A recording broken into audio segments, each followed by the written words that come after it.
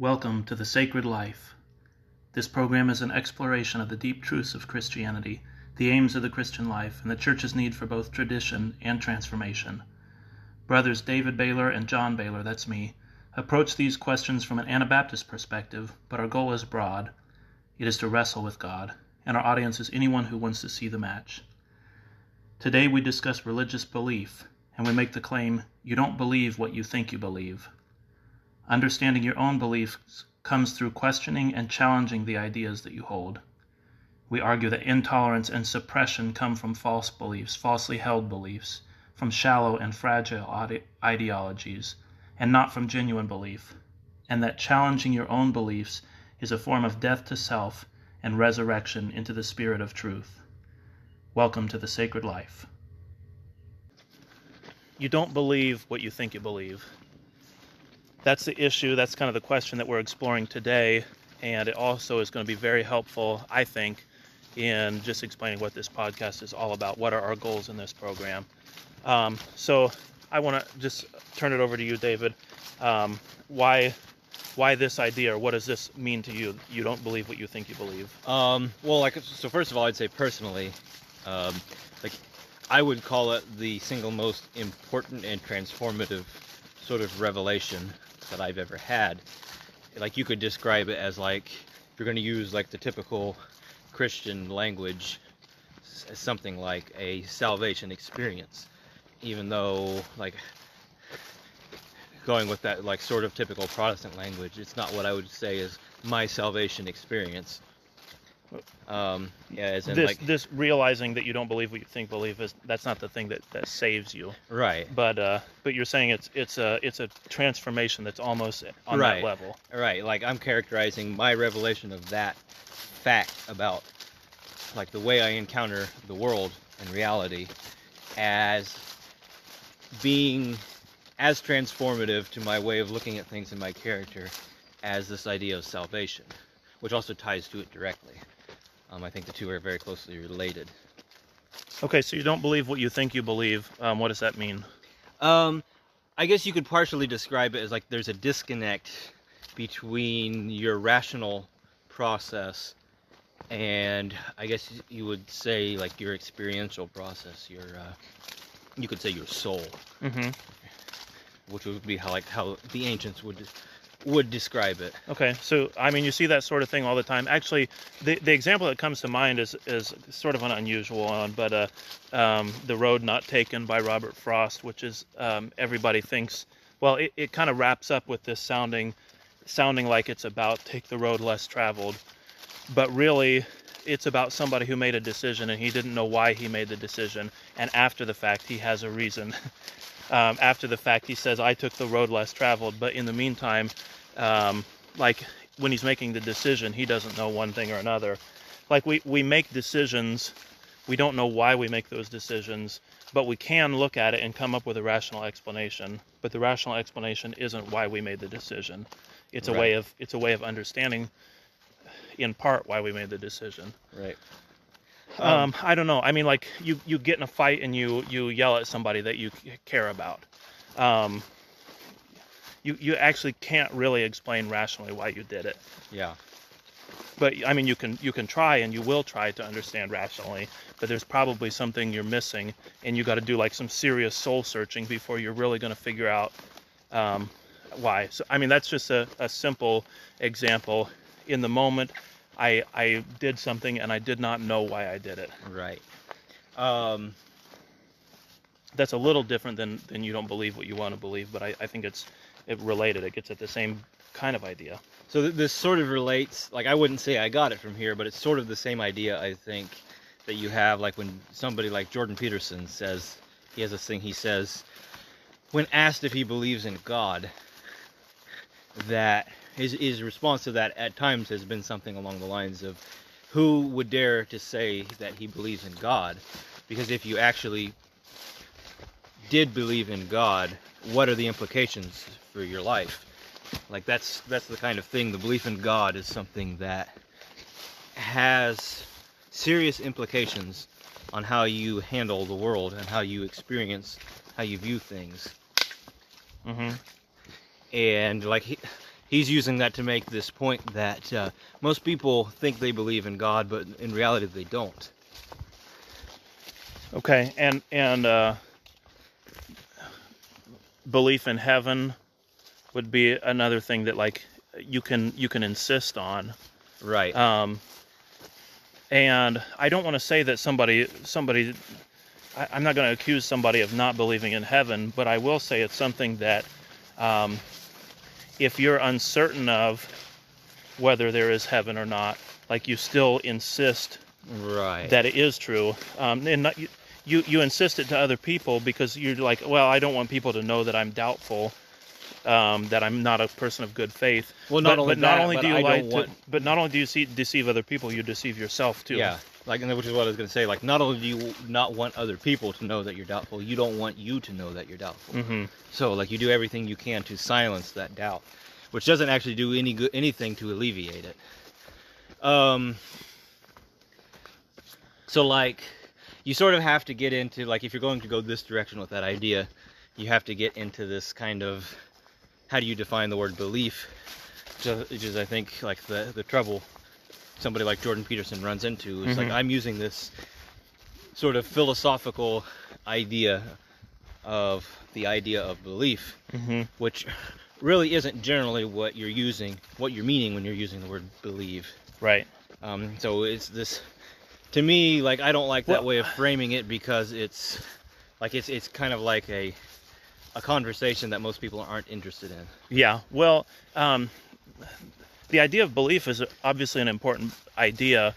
I mean, whosoever believeth in him shall not perish, but shall have eternal life. Like, right. I mean, this issue of belief is pivotal, and I think that when we talk about belief, we're not, for the most part, we're not talking about what the New Testament means when it's talking about belief.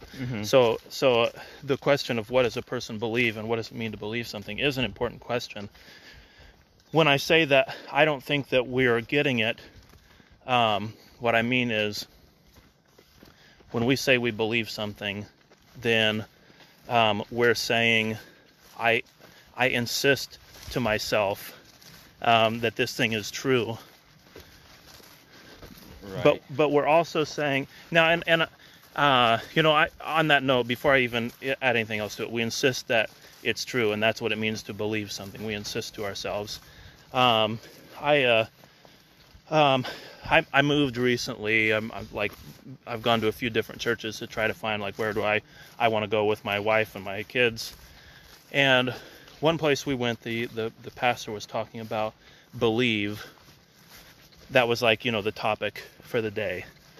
And the whole presentation of it just seemed like it turned belief or faith into a work. If you work really hard at this, then you will succeed and you will believe. Right. You will believe in Christ and in God and in all the things that the Bible is saying. And I mean, for one, it made it seem like okay, that's a type of work. I use that word deliberately. So this is like a works-based salvation. Like, you're going to force yourself to believe in something. It's not easy, but if you try really hard, you will succeed. Right. Which, like, the way I would look at that kind of idea is actually to flip it around and say, like, you're disciplining yourself against unbelief or against disbelief. So, like, it's still a work. It's a negative work. Like, you're fighting against something. Yeah. And, like, it fascinates me because you look at the scripture, you look at the writing of the church fathers or of ancient people, like, they're doing the opposite thing. Like, instead of fighting against unbelief, they're diving into it. Yeah. So, like, a good example is just the idea of ecumenical councils. This would be like a church-wide version of that thing. When the church encounters a heresy or a dispute or a misunderstanding on some issue, they don't just sequester themselves off in their own corners and like not deal with the issue. They come together, both sides of the discussion, and hash it out. Right. There's something else in that those were once open questions. This, some heretical idea comes up, but it's not exactly heresy at the time. People don't know what to make of it. And so it's an open question. What's going on with this? What do we believe, and what should the church believe? And then we get to the point today where those are not open questions anymore, which makes sense from a historical standpoint. Like, hey, the church dealt with this issue like 1,800 years ago, or whatever, depending on the issue. The church dealt with this issue a long, long time ago, and it's not an open issue anymore. Right. And what it means if it's not an open issue is like you're not allowed to like explore your uncertainty in that area. Right. So if you have something that you're not sure about, then you look at it and you say, oh, I have to just ignore the fact that I'm uncertain about this, because I'm not allowed to be uncertain about it. And if you do that, you haven't resolved the uncertainty at all. So what you're doing is you're telling yourself, I'm supposed to believe this, therefore I believe this. I'm not supposed to believe that uncertain thing over there, so therefore I don't believe it. You're telling yourself that, but you're lying to yourself by doing that. You're tricking yourself into thinking that you believe something that you don't. So I mean, I'm all about like open questions, and in this sense, I had a Catholic friend who was kind of upset at me saying like, it's important to tear down your theology. Right. That's an important part of growth. That's an important part of being Christian. It's like, just let those walls fall down, let that big fortress fall down, and then it will Christ will build it again. Yeah. And like kind of the way I look at that, and I presented this to a number of people this way, is you shouldn't be afraid of doubt. And you shouldn't be afraid of the difficult questions, like we naturally are. Mm-hmm. And it's just because like we're naturally afraid of the unknown, and we're also like, well, I mean, it's scary. I mean, like, yeah. I wouldn't say you shouldn't. I mean, maybe that's appropriate, because it's like, I do not be afraid. Is like, you're not going to find. I think that's the most common phrase in the Bible. Right.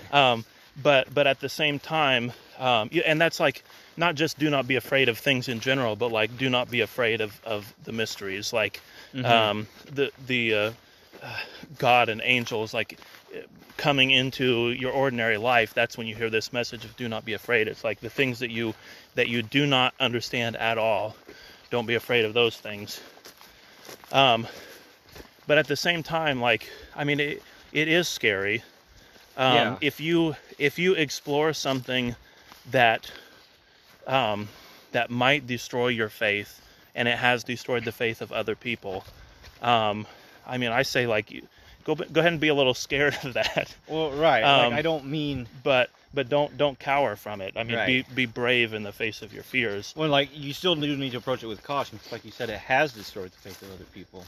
Well, but like, you're so ultimately you're on the side of the truth. Like, whatever you encounter, if you're pursuing the truth, then I mean, like, this is sort of the risk of the game. But like, if you're pursuing the truth, like, if the truth destroyed your faith, I mean, I don't know that you're in a worse position than you were before. You've got a lot of work to do. Like, you've. Well, so there's something important Jesus says to Peter at his transfiguration. So first of all, Jesus asks his disciples who he is. And first they answer by saying, "This is who everybody says you are." And he says, like, I don't care what everybody else is saying. Who do you think that I am? Mm-hmm. And yeah, so, right. So, well, I know that's extremely important. No, it is exactly this issue of you don't believe what you think you believe. Right. And he's trying to defer. Yeah, and like that's his point he's making, is like, I don't care what you've been told. Mm-hmm. And like, you shouldn't either. So like, forget about what these people are saying. Who do you think that I am? Mm-hmm. And then Peter answers, you are the Christ, the Son of the living God. And his answer to that is also extremely important. He says, flesh and blood hasn't revealed this to you. Mm-hmm. And then he also says, like, you're Peter, and you're this rock that I'm going to build my church on, and the gates of hell will not prevail against it. Like, this relates to what you're saying. Like, this idea of, like, facing the unknown is like facing the gates of hell. That's exactly what it is. Right. That's the symbol there. And like he's saying, like this revelation that I am Christ, the Son of the living God, the gates of hell cannot prevail against this. This thing that flesh and blood, but the light of God, like flesh and blood has not revealed to you, but the light of God has. Mm-hmm. And that's the foundation of the church. Right. But it's like, well, what's the future of the church going to be? Can the future of the church be built on people who are just saying what other people said about God? I say no. The future of the church has to be built on people who can say for themselves, you are the Christ, the Son of God. And so, like, this goes back to this idea, you don't believe what you think you believe, which is, like, the most terrifying thing that anybody can ever tell you, and the most dangerous thing that anybody can ever tell you. It might destroy you. Mm-hmm. It will destroy you. But it's like, if your sinner is in Christ, you will be built back up. Mm-hmm. So, like, for myself, like, what I would say, the moment, like, not only hearing those words and like putting that thought together, but actually understanding it, like, there's that moment where my entire belief system just instantly collapsed and disintegrated. But in that same moment, it was instantly put back together. Mm-hmm. So it's like I come out of that actually believing the things I thought I believed. Yeah, right. Like, which is the remarkable thing about it. It's Mm-hmm. like the things that like, this isn't a statement that the things that you've been taught are wrong. It's just that you don't actually believe them. Right. Well, and also, I mean, we were talking about baptism last time, which is this death and transformation, which we said is this continual process.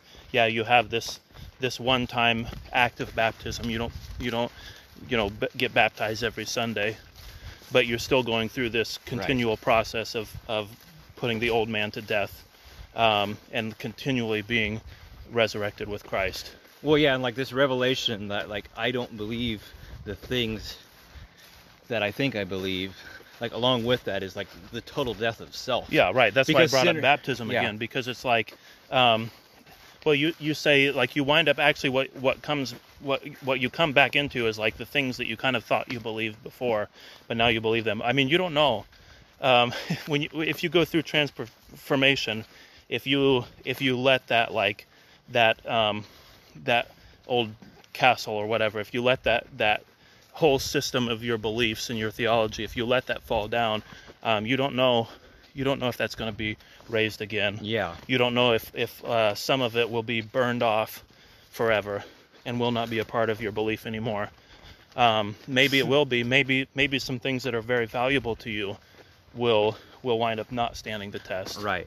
Yeah, like that's part of that series of revelations leading up to that ultimate question, like, do I believe the things I think I believe? Is also comes out with the question, like, are these things in my tradition wrong? Mm-hmm. Right. How do I know if they're right or not? Yeah. And like realizing that that's a really important question, because why would I want to hold on to something that's not true? Yeah. And that leads me down this thought process of, why would I want to believe something that's not true? What if there is something I believe that's not true? Like, and how do I know whether or not it's true? And then, like, the next step from that is, like, what if it turns out I don't actually even believe it in the first place? Mm-hmm. And how I would describe, like, the way you look at that question is, look at the way you interact with reality. Like the people around you, the events around you, the spirits around you, however you want to phrase that, however you want to look at it, because they're all true simultaneously. That's why I say how you interact with reality. Mm-hmm. I phrase it that way intentionally and carefully. But really look closely at that and ask yourself the question, if I actually believed in this story, in this myth, you could say, like, not using myth in like a negative sense, of Jesus and of salvation and of this transformation and of this death of the self, would I be doing these things? Or what would I be doing if I actually believed these things? Mm-hmm. And like really taking a close look at that and wrestling with those questions, and you start to realize that, like, no, actually I don't believe these things. I tell myself I do, but my actions and my responses and my thoughts start to reveal to me that I don't. I'm going to step away from the question for just a little bit, just to simplify, just in case there's anyone that's not certain of what we mean. I want to come up with some other examples that aren't religious examples. Where do people say they believe one thing, but they don't believe it? One example would just be politics. Again, just to refer to Jordan Peterson, he uses this term ideological possession, which is this Jungian idea. But we see people who are like so swept away with a belief system and with a political agenda, and they've just adopted like all the positions that they are supposed to hold, and they aren't sincere. It's like these beliefs don't touch who they are as a person in any way, but they've kind of like, they've joined the club, so they're supposed to believe this thing, and then they get extremely hostile to people who aren't on the same page as them. I think like people who, in a way, like people who actually believe something, I don't think they're hostile about it in that same way. Yeah. Oh no, like no, they're not. Like meet somebody, like actually go out and try to find somebody that believes something, and they'll probably be the most humble person you've ever met. Mm-hmm. Well, it's well, so like there's not something personal. I mean, like if I mean, we're walking through the woods right now, and I say like this is a tree, and somebody else says that's not a tree, then to me it's like, okay, whatever, dude, that is a tree. Right. I mean, maybe I get a little bit annoyed that somebody would insist that it's not a tree, but like there's no question, like it. My identity isn't shaken by the fact that somebody doesn't believe that's a tree. Right. Because I have like this perfect faith in it. Well, yeah, and it's like if I don't actually believe something, then I can't bear to have it challenged, because that starts to shake like the very foundation of my existence. Like basically, no matter what it is you're talking about, like even down to the littlest, like asinine thing. Mm-hmm. If somebody challenges it and it shakes apart your whole reality. It's like going back to this idea we've talked about before. You know, I think part of it is also, since I use that phrase "perfect faith" when I was talking about a tree, I don't mean to suggest like you go through this process and then you will have perfect faith in all the absolute truth of God and the Scriptures and all of that. In my like faith walk, it means more like if someone is going to come along and challenge these things, then I will be understanding, because I recognize these are open questions. Right. And also, so it's like if you go into a more difficult question, other than like if this is a tree or this is not a tree, it's a balloon, something stupid like that, and like to something that's less obvious, then like part of the approach is like the continuing, like you said, it's an open question, like, well, what if I don't actually understand it? So like, let's talk about it, let me hear what you have to say. Like it's not going to shake apart my whole foundation, because I've changed what my whole foundation is. My foundation isn't built out of these little pebbles. Like it's this solid cornerstone of truth.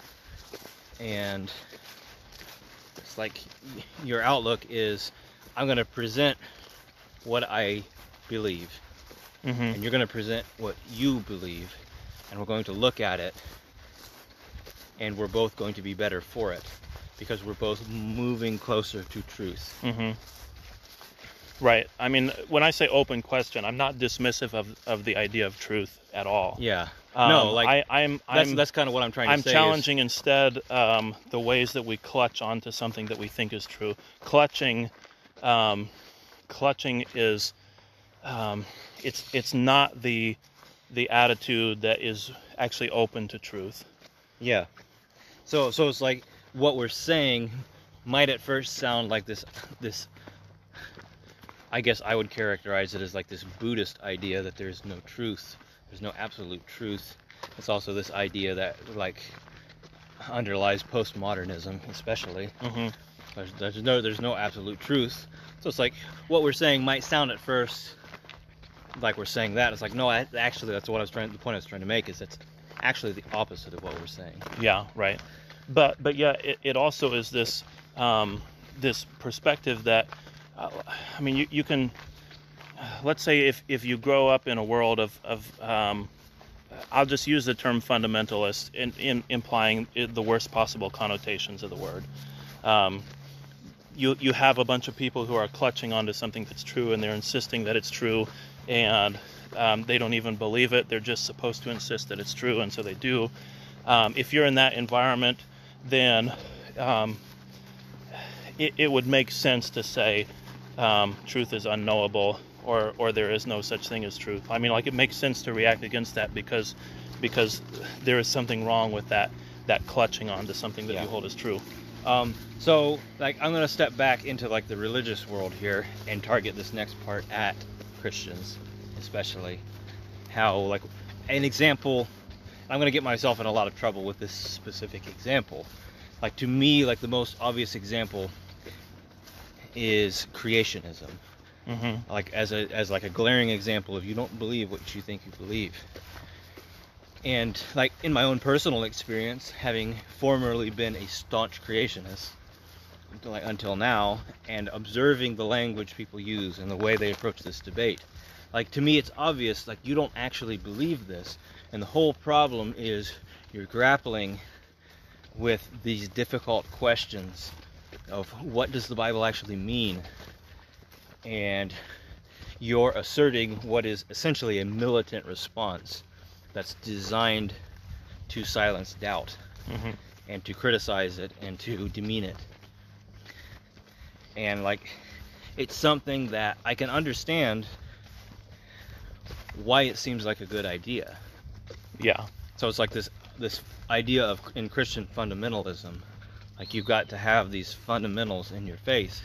If you don't have them, there's nothing to stand on and everything falls apart. And you can't learn anything from the Bible. You can't say it's true, which is actually a true statement, but it just doesn't mean what they're using it to mean. Yeah. The creationism thing is interesting because it's like it puts itself in opposition to science, but science, like religion, you have dogmatists in science and you have mystics. Right. Like, the mystics are the people who hold the truths of science to be open questions, and those are the people who are capable of advancing science and making new discoveries. And in a sense, it's like those what I'm calling, like, these mystics of science. Those represent the ideal of science, and it's a good ideal. And if you're a creationist, what you're attacking, you can't actually attack science. There's no such thing as attacking science, but you can attack the mystics in science. You can attack the people who hold these things as open questions worth exploring and worth investigating. Like, when you're doing that, you might as well be attacking, like, the best in Christianity. Yeah. I mean, I have so much of a thought behind that I don't want to even try to express it all. But like, there is something of Christianity in the secular person and in the atheist, and, you know, of course, not all scientists, not a majority of scientists are atheists. But we still have the idea that science is something, like, independent of Christianity. But it's the pursuit of truth. All right. And it's, in a way, like, it's doing something that Christianity does, and so it is good. Yeah. It is part of the Christian truth and part of the Christian pursuit, and you're taking that ideal of science and you're objecting to it and denying it and trying to kill it. This goes back to what we said last time about you're poisoning your own well by doing that. Right. You're shutting yourself off to this idea of holding questions to be open and worth exploring and worth actually understanding on a deep level, and so then you're damned to not understand things on a deep level. Like, you can only be in a sense, you can only be shallow as a Christian if you're attacking the best form of science. Right.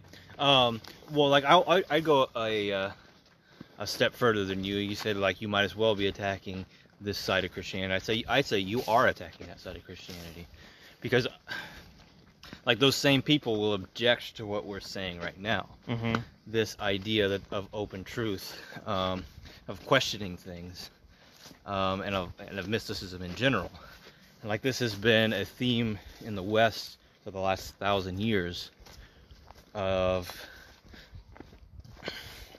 like basically excising mysticism from the church and attempting to say, here are the answers, all you have to do is believe them. Mm-hmm. So like this idea that this is something I think a lot of people have trouble understanding when I bring up this subject of creationism. Like, I'm not actually saying I disagree with the creationists. Like, that's a very important thing to say. Like, I just disagree with, I guess you could call it their spirit. Mm-hmm. And like I think it's an extraordinarily dangerous one, because it's what you're talking about. It's this idea, like, here are the rules, now obey. Yeah. Conform yourself to this, and we'll pretend that this thing that you're conforming yourself to is Christ. Right. Like, well, no, actually it's not. Right. Yeah, the sort of, I mean, the closed-mindedness is that's what Christ was fighting against. I mean, well, I hate to say that just because it reduces his mission and his message. But I mean, you look at the confrontations with the Pharisees. These are the guys who had all the answers, and they were just going to insist that they were true. And Jesus, again, not all of his message, but a big part of his message is that is not the right approach. Well, so like, here's the thing that I guess troubled me a lot when I was younger, was you read the epistles in the New Testament, or you read the writings from like the first 500 years of Christianity, and like it started to become clear to me, like there's this pattern that these people aren't saying the things that we say. Mm-hmm. Like if this sort of construction that we've created within modern Christianity were true, like they wouldn't be saying things in the way they're saying it in the Bible. And like it becomes clear, like especially as you read the Church Fathers, like these people are speaking in a different language. Yeah. Like literally they're speaking in a different language, but I'm also like figuratively. Mm-hmm. They're speaking in a different language. They're saying things, they're thinking about things, they're building their arguments and their ideas in a way that is not in agreement with the way we do things now. And they lived in an age when the faith was expanding. We think in a different way, and we live in an age where the faith is shrinking. Yeah. I mean, maybe that's, again, also reductionist of me to say that, like, this shift to insisting that we have all the answers is the reason why Christianity is in decline. But, I mean, honestly, that doesn't seem that far-fetched. Because, like, for example, what is a hypocrite? A hypocrite is somebody who thinks he believes one thing, but obviously by his actions he demonstrates that he doesn't believe it. Right. And he holds very rigidly to those things that he insists that he believes, and so rigidly that he uses those to attack other people. Yeah. Right. And that's, I mentioned what is a hypocrite because that's the number one complaint against Christians. What's wrong with Christianity? What's wrong with the church? Is it's full of hypocrites. It's full of people that have the problem that we're describing. It's also Jesus' number one complaint against literally anybody. Right. It's like, you're a bunch of hypocrites. Right. Yeah, and again, I think that's really just another angle of looking at this idea of clutching on to what you hold to be true. I think hypocrisy is part of the same picture. But yeah, like I want to keep getting back, like just because I feel like I'm not, like we're trying to explore this subject as much as describe it, but like keep getting back to the center idea, like look at the way that I interact with the world. look at the things that I do and the way I respond, and then ask myself, like, observe those things as if it were somebody else doing it. Mm-hmm. And so then start to build this picture of, like, actually, who am I, and what are my real values and beliefs? Is this the sort of way somebody who believes these things would actually act? And then, like, also comes with that, like, well, what is the way a Christian would act? What is the way a Christian would respond to these things? And it's not something that you present as put on like this act, this Christ act, like you're acting like Christ, but it's like, no, like, figure out what's at the core.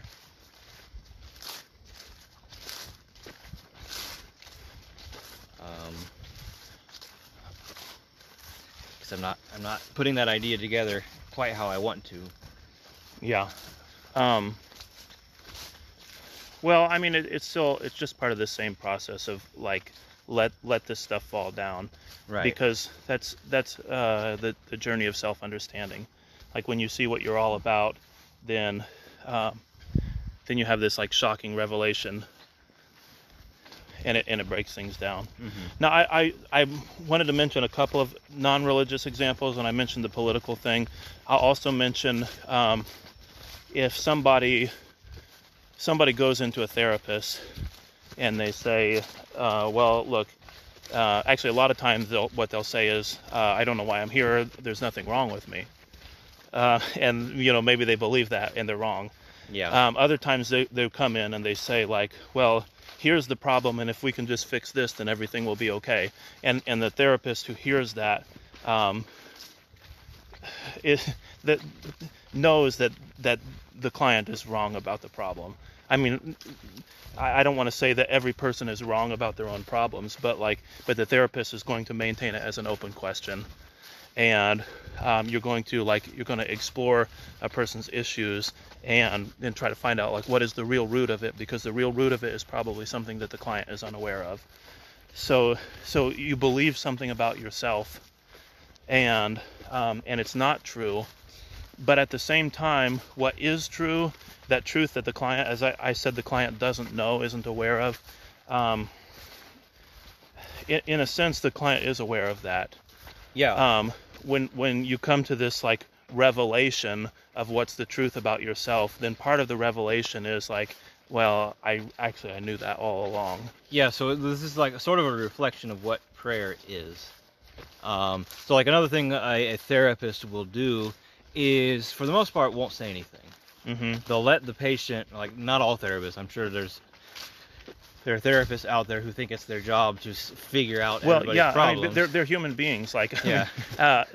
Now, when I talk about therapy, I worked at a therapeutic boarding school. I wasn't a counselor, but I was very close to counseling. My wife is a mental health therapist. I'm fairly close to that world. Yeah, but so, like, here I'm just going off of what Jordan Peterson says that he does in his clinical practice, mm-hmm. and says that a lot of his colleagues also do, is, like, you let the people work themselves out. Because if you just sit there and let them do that, and just ask them the questions that they need in order to do that, like, it's remarkable how smart people are. Yeah, right. Well, it's like, it's the stuff that they know all along, but they're not telling themselves. And it's like, that's also what prayer is. It's like you're going to God and you're praying about your struggles, and, like, what happens if you do that sincerely is God starts to show you, it's like, well, here's what's actually going on. Mm-hmm. Like, here's what you're hiding from. Here's what you're not admitting to yourself. Now, one other thing that we made a real brief mention of in the... before you get that, sure, yeah. I want to tie that into, like, okay, also yeah, what you're saying is, like, the important part of that process of prayer in that sense is that, like, you have to let God ask you the questions. And that's generally when we don't believe the things that we think we believe, that's what we're not doing, is letting God ask us the questions. Mm-hmm. It's like we're doing everything we can to avoid those questions, because deep down inside we know what's actually behind it. Yeah. Prayer is. I feel like I don't want to comment too much on it because I feel like this is something I'm ready to go through this kind of process in regards to prayer. That I think there's something that I've been missing, and I'm trying to get at what that is. So like I say, I'll kind of withhold comments on that. But what I was going to say was to go back to something else that we mentioned in our first episode, which was confessions of faith. Yeah. And there you've got a list of doctrines, and you are required. Most church people are not going to use the word required, but that's basically the idea. If you are part of this church, you're required to believe these things. And I say most churches won't do these things, but there are organizations that will do those things. There are employers, like private Christian organizations, that will say, if you want to work here, these are the things that you need to believe, and if you don't believe these things, then you shouldn't work here. You should go somewhere else. Yeah. Which, in a sense, is fair. But if somebody looks at that list, you might. I mean, I look through lists like that, and I think, well, I could sign up for this. I could agree with this stuff. I don't know for sure, but for sake of argument, I'm willing to say yes. But saying it's true and, for sake of argument and believing that it's true are not the same thing. So if you're going to sign a confession of faith in order to get a job, then you're saying, this I believe, to a bunch of things that you don't even know what they mean. Like, you can read through that and you can say, like, well, this is true if I look at it from this perspective, then I would say yes. If I look at it from this perspective, then all of a sudden I'm not sure if I agree with you or not. I applied for a job one time. I went and interviewed for a job at a summer camp when I was in grad school. It was just working for the summer at this Christian camp, and the camp director was a high school friend of mine, and it's like something I was very excited about, and he said, well, we need to go through the normal application process too. I guess I hadn't actually submitted an application when I talked to him, but part of the application was signing this confession of faith. And I mean, confession of faith have always made me feel like a little bit uncomfortable for the reasons I'm describing. It's like I'm kind of like being forced into a certain belief system. And again, it's not necessarily that it's something that I can voice disagreements to, but there's still this feeling of like, why am I being forced into this? Right. And when it came to signing it for this job application, it was just uncomfortable enough for me that I said, I don't even want to do this. I don't want to insist that I believe something when I haven't really worked through it. I mean, the things on there are actually really they're deep theological questions. You got to wrestle with these things before you can come up with an answer. And I probably had wrestled with them more than most people that have taken the job down through the years. Yeah. But not enough where I can just skim the list and then say, yep, I agree with that. Let's move on to the next page of the application.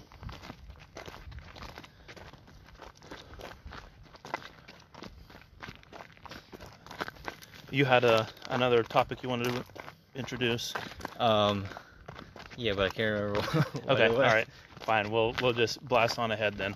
I also wanted to add a lot of the points that we're making. I think you can also describe them as being right brain versus left brain issues. And another way of saying that same thing is they're rational, theological on the left brain side, and they're mystical and intuitive on the right brain side. And of course, we have this sort of favoritism that we show toward the mystical tradition. The Anabaptist tradition actually is a very mystical tradition. There's essentially there's no such thing as Anabaptist theology. I mean, that's almost true. Well, I took a class in college, and I saw this kid come up and complain to the professor about the textbook which the professor had written, and it was like Christian history, and he said, "There's nothing in here about Anabaptism. How can you leave out Anabaptist theology?" And I'm thinking, man, you got a tough position to fight for, because what Anabaptist theology? What is there? yeah, which is not a criticism of Anabaptism. No, that's not the emphasis. It's not about this. It's not about this left brain approach. It's not about wrapping your rational mind around God and the infinite and the divine. So like, it puzzles me. This is just kind of an anecdote. It puzzles me whenever somebody makes a comment about like how logical and rational I am. It's like, I'm the least logical and rational person I know. Mm-hmm. Like, there's a sense, not necessarily saying that you should detest logic and reason, but there's like a degree to which I do. Mm-hmm. Because like, realizing through the experience of life, like the insufficiency of reason. Yeah. Well, the right brain, or the mystical side, is about meaning and communion, actually. I mean, like oneness, the sense of oneness, the sense that things have meaning to them, that life has meaning. That doesn't come from reason. And I'm not opposed to reason. I don't have like some kind of a disgust for it, but it is not. I guess it's not the Lord of your life.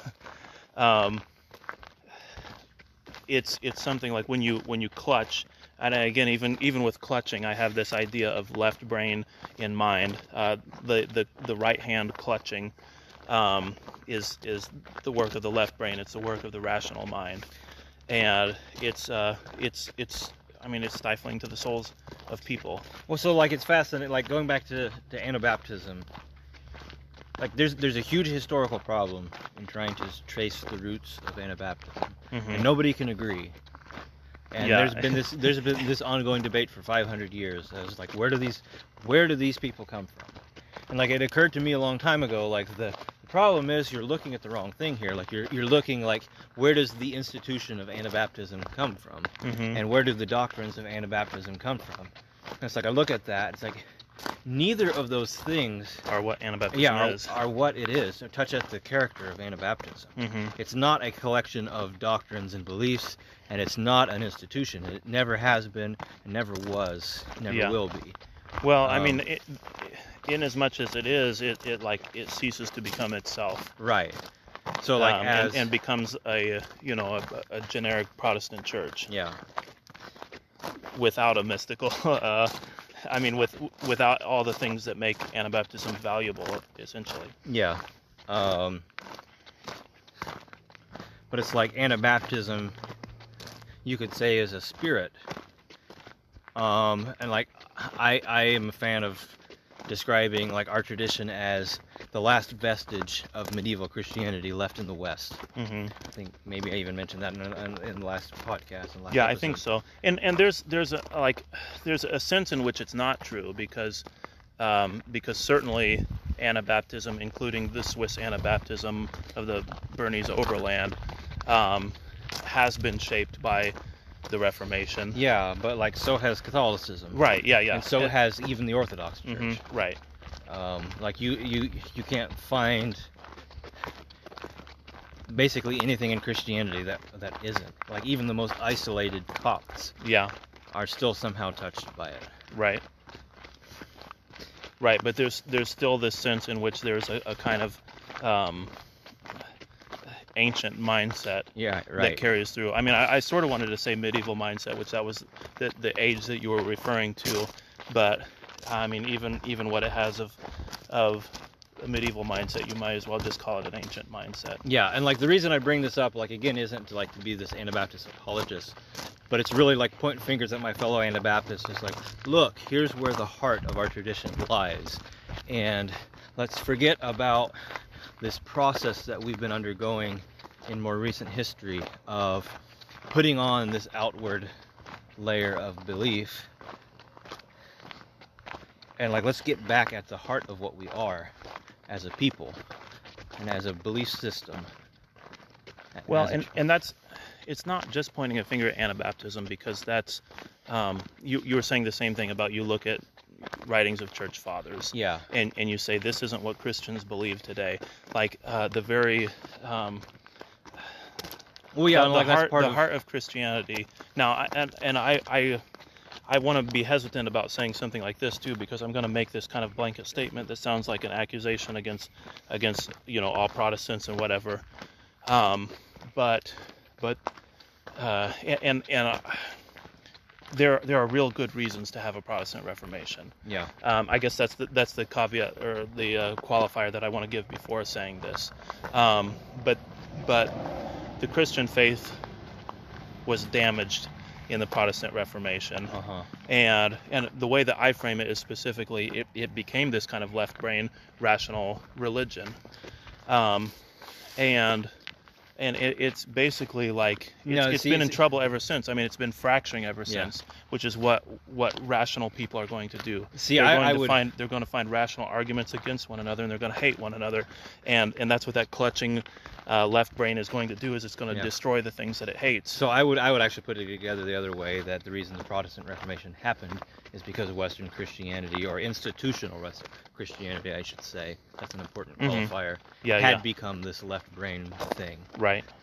This thing insisting on. Yeah, it's true. On definition. And so that's fair. I mean, that also is like I said, it's not exactly that I want to accuse the reformers of like something in particular. I mean, there are a lot of ways that like the reformers that I would criticize are better men than me. Yeah. In a lot of ways. But so like that's another thing that I'm fond of saying, is that the Reformation, and by extension humanism, are the logical outcomes of like the process in late medieval institutional Catholicism. And like I bring that idea of institutional Catholicism out to make an important point, that medieval Christianity and the institutions of Rome are not the same thing. In fact, they're almost always actually in opposition to each other. So like if you actually get down and study the medieval church, what you find is nobody actually is going along with what the important sinners of theology are saying. And like this is something that Rome is acutely aware of and admits. Yeah. Well, and in particular, if you're like the more remote you are, the less influence the institutions of the church have on you, the less influence the empire has on you. The empire rules in the plains, and if you're up in the mountains, nobody paves roads for you. You don't get any of the benefits of being in the empire. Not even really military protection. You sort of do, but nobody was going to invade the mountain anyways. Yeah, so it's also true. So you don't get any benefits of being in an empire, but you also don't pay any of the price of it. Nobody comes up to collect taxes. Like if you're in a remote region, you are not part of the empire. So it's also true, basically true, and it's kind of an oversimplification, but it's basically true that in the Reformation, the imperial cities on the plains are the centers of Protestantism and Reformation, whereas the mountains remain Catholic. Yeah. So like that's like literally true in Switzerland, where like the centers of the Reformation are Bern and Zurich, which are the cities of the Swiss plateau, which is just this flat plain where all the wealth and power of the country lies. And up in the mountains, they don't go along with the Reformation. Yeah. In fact, like even like in the territory of Bern, which is Protestant now, like they actually have a civil war erupt in an attempt to stop the Reformation. Because it's like we have no interest in we have no interest in what you guys out there are doing. Like we have our Christianity and we just want to be left alone. Mm-hmm. It's also interesting, like it's kind of worth pointing out for the purpose of this conversation, the Swiss Catholic Church has its own Counter-Reformation and does not participate in the Council of Trent in the 1540s. Yeah. So it's like Swiss Catholicism to this day is something distinct and unique. Okay, I'm not really familiar with that, but it's like, yeah, still a kind of remote. Yeah, like no, like that's a good way to describe it. Like it's often compared to Latin American Catholicism in its sort of spiritualism. Mm-hmm.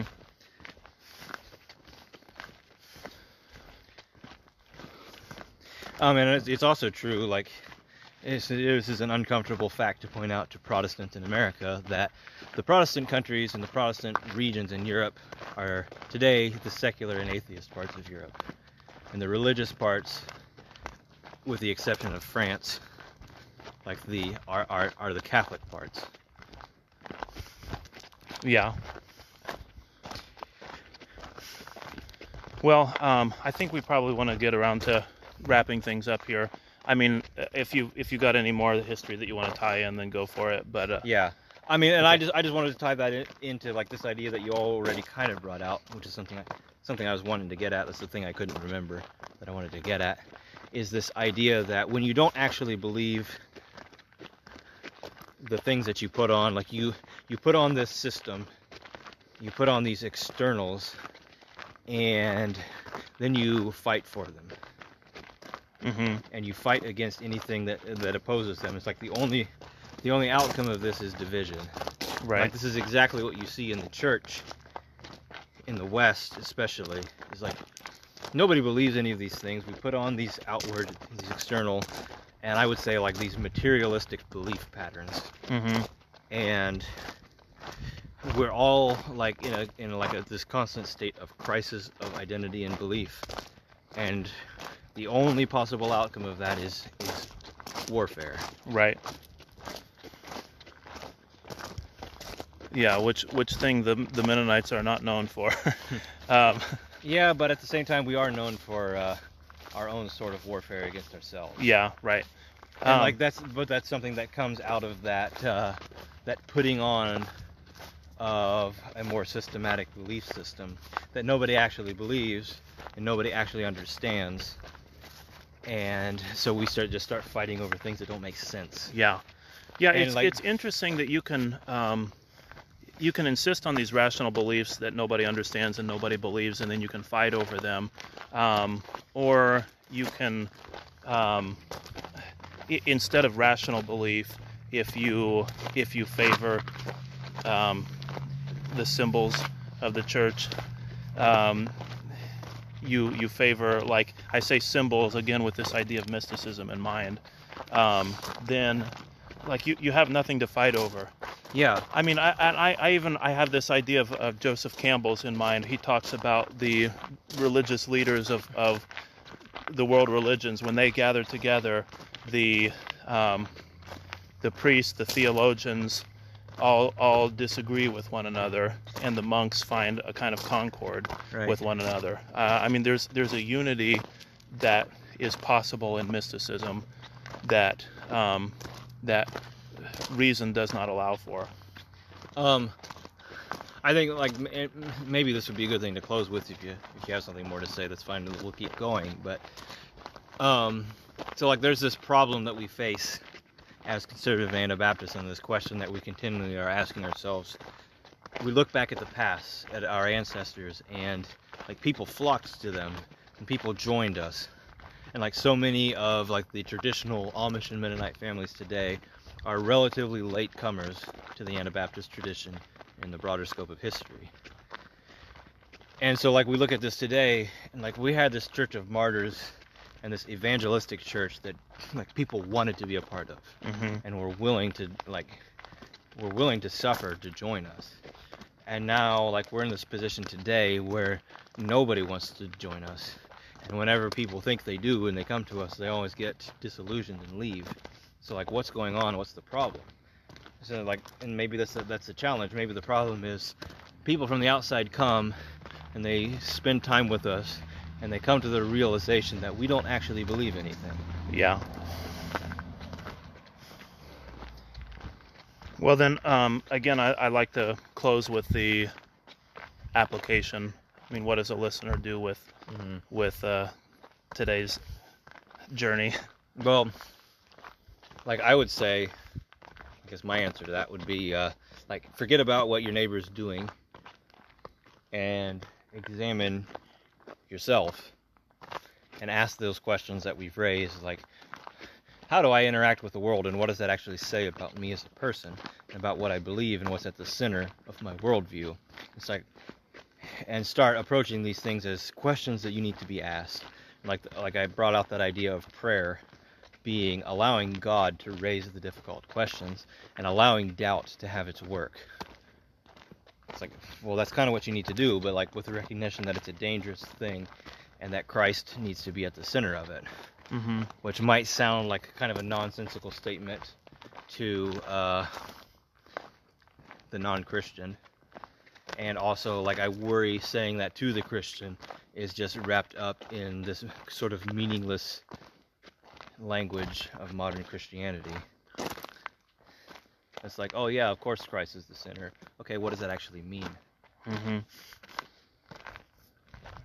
And like that's like a kind of a center of what we're doing, is taking those things and like, okay, what does that actually mean? Yeah. So it's like, ask yourself those difficult questions, but with caution, being rooted and standing on something firm. And that's this idea of the truth that unifies. Right. I would say clutching leads to division. It leads to hypocrisy, which drives people away. Right. It's antithetical to humility. And I mentioned the opposition of hypocrisy being a big part of Christ's message, but like the embrace of humility is that's the other side of that statement. Like what is the absence of hypocrisy? What's humility? And humility